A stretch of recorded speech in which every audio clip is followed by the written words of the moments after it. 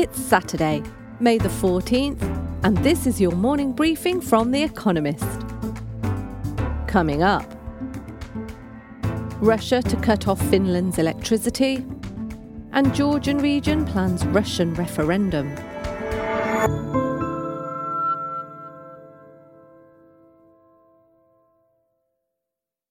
First, the week in brief.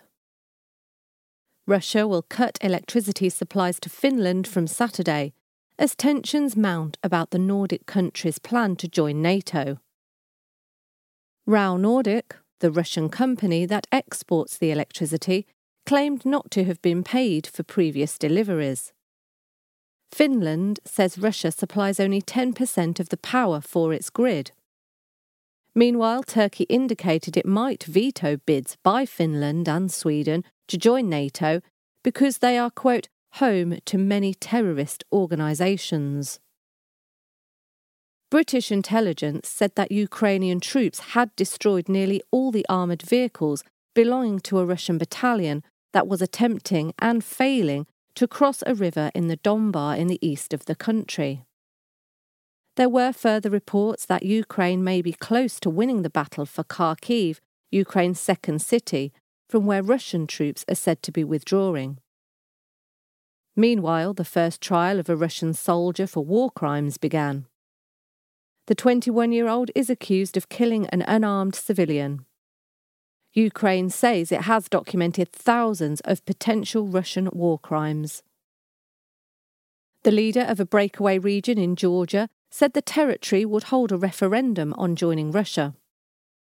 Russia has offered South Ossetia, which is situated on the country's southwestern border, financial support and its residents Russian citizenship. Thousands of Russian troops are also stationed there. Georgia's government has previously said that a referendum now scheduled for mid-July would be unacceptable. Elon Musk, the world's richest man, said that he was, quote, still committed to buying Twitter for $44 billion. Earlier, the tycoon tweeted that the bid had been put, quote, on hold as he sought to confirm the platform's claims that fake and spam accounts represent under 5% of its users. Twitter's share price began to recover after falling nearly 20%. Israeli police attacked the funeral procession of Shireen Abu Akleh, a Palestinian journalist killed this week. Police accused the mourners of, quote, disrupting public order. Some displayed Palestinian flags, which is forbidden in Israel. Miss Abu Akleh's colleagues have accused Israeli soldiers of killing her. The army is investigating the claim, having initially pointed the finger at Palestinian militants. Canada's Supreme Court unanimously ruled that people accused of violent crimes, such as sexual assault and murder, can use extreme intoxication as a defence. The decision strikes down a federal law banning the defence that passed in 1995. The ruling concerned 3 cases in which male defendants argued that they were so intoxicated that they were, quote, automatons, and could not be held criminally responsible for their actions. Texas's highest court allowed a state agency to pursue child abuse investigations against parents whose transgender children are using medication to delay puberty. The decision overturned a statewide injunction that halted such investigations in March. Ken Paxton, Texas's scandal-plagued Attorney General and a Donald Trump acolyte, had asked the state Supreme Court to remove the injunction. And word of the week. Stablecoin. A type of cryptocurrency that is pegged to another currency, sometimes a conventional one like the dollar.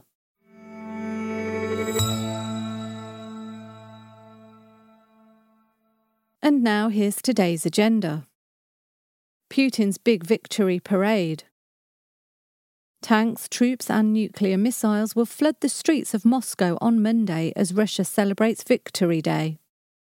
Such parades ostensibly honour the 20 million or more Soviet citizens who died in the fight against the Nazis during the Second World War. But President Vladimir Putin has weaponized this national holiday to trumpet modern Russia's military might. This year, the fanfare plays an especially significant role. Mr. Putin is hoping the spectacle will swell support within Russia for his own, quote, special military operation. The procession will be smaller than usual because tanks and soldiers are needed in Ukraine. Mr. Putin could use his customary speech on May 9th to declare victory in that campaign. Or he may announce an escalation, such as a mass mobilization of men. But that is sensitive. More Russians might start to oppose his war if they have to risk their lives for it.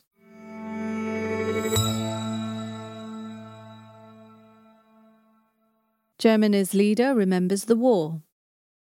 Given the events in Moscow on Monday, Ukraine's President Volodymyr Zelensky suggested last week that Olaf Scholz should show solidarity by visiting Kyiv at the same time.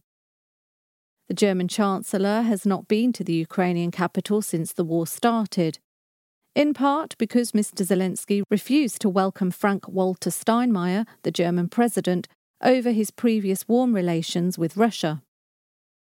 Mr. Scholz did not take up the invitation and gave a televised address to the German people on the evening of May 8th, when Germany marks the anniversary of the end of the Second World War. Mr. Scholz will stay in Berlin on Monday for a meeting with the newly re-elected French President Emmanuel Macron. It is a long-established tradition for a new president to make his first foreign visit to Germany. Their agenda is long: European sovereignty in defence and energy, the Western Balkans, China, trouble in the Sahel, and of course Ukraine.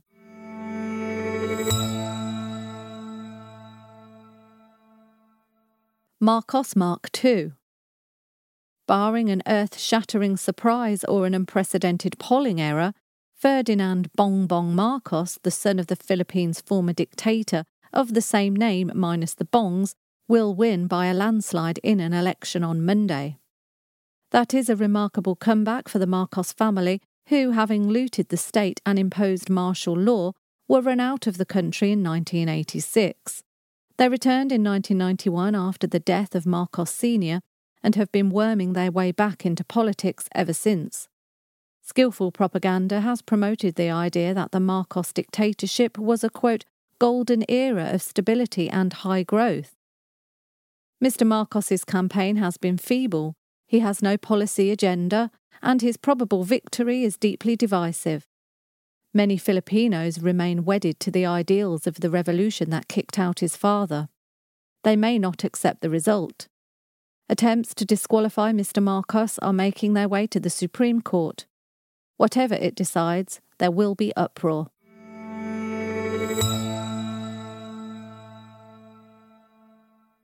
Why the world needs to restore its land. Delegates are gathering in Ivory Coast on Monday to discuss ways to improve the state of the world's land. It is an urgent issue. A recent UN report found that humans have degraded as much as 40% of land globally, sapping it of water, natural vegetation and fertile soil. Most of the damage is done by farming. That puts food systems at risk as well as lowering biodiversity and the Earth's ability to sequester carbon, hastening climate change. Water scarcity is at the centre of the problem being mulled at the United Nations Convention to combat desertification. More than 2.3 billion people, or 30% of the global population, currently do not have enough. By 2050, the UN predicts that this will be the case for half the people in the world. But restoration and good land management make places more resilient to drought. A programme by the Ethiopian government, planting trees and shrubs and changing where animals graze, increased food production by more than 13% in the most drought-ridden areas.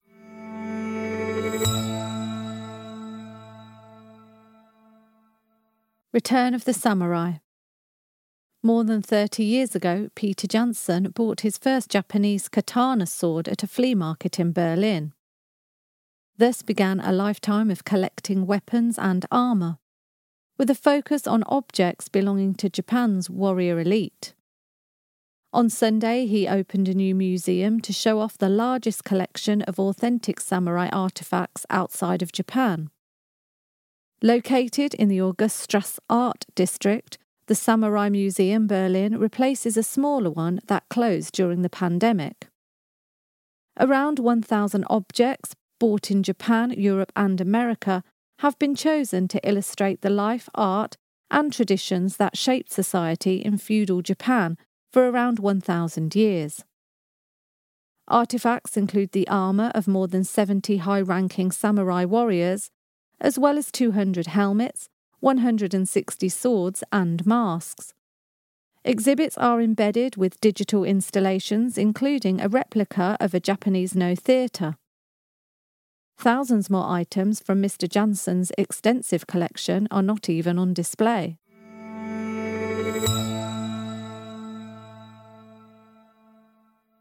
Daily quiz. Our baristas will serve you a new question each day. On Friday, your challenge is to give all 5 answers and tell us the connecting theme. Email your responses and include mention of your home city and country by 1700 BST on Friday to quizespresso@economist.com. We'll pick randomly from those with the right answers and crown one winner per continent on Saturday. Monday. Which insects use a waggle dance to inform others of the location of food sources?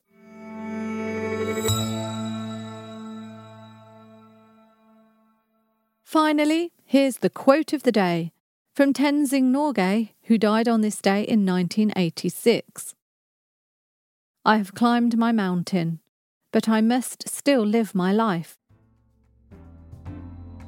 That's it from the Economist Morning Briefing, available every weekday and on Saturdays. You can hear interviews and analysis from our journalists, including our current affairs podcast, The Intelligence, by searching for The Economist on your podcast app or asking your smart speaker to play the latest Economist podcast. And as a subscriber, you have access to each week's full edition in audio. Just download the Economist app on your mobile device to start listening.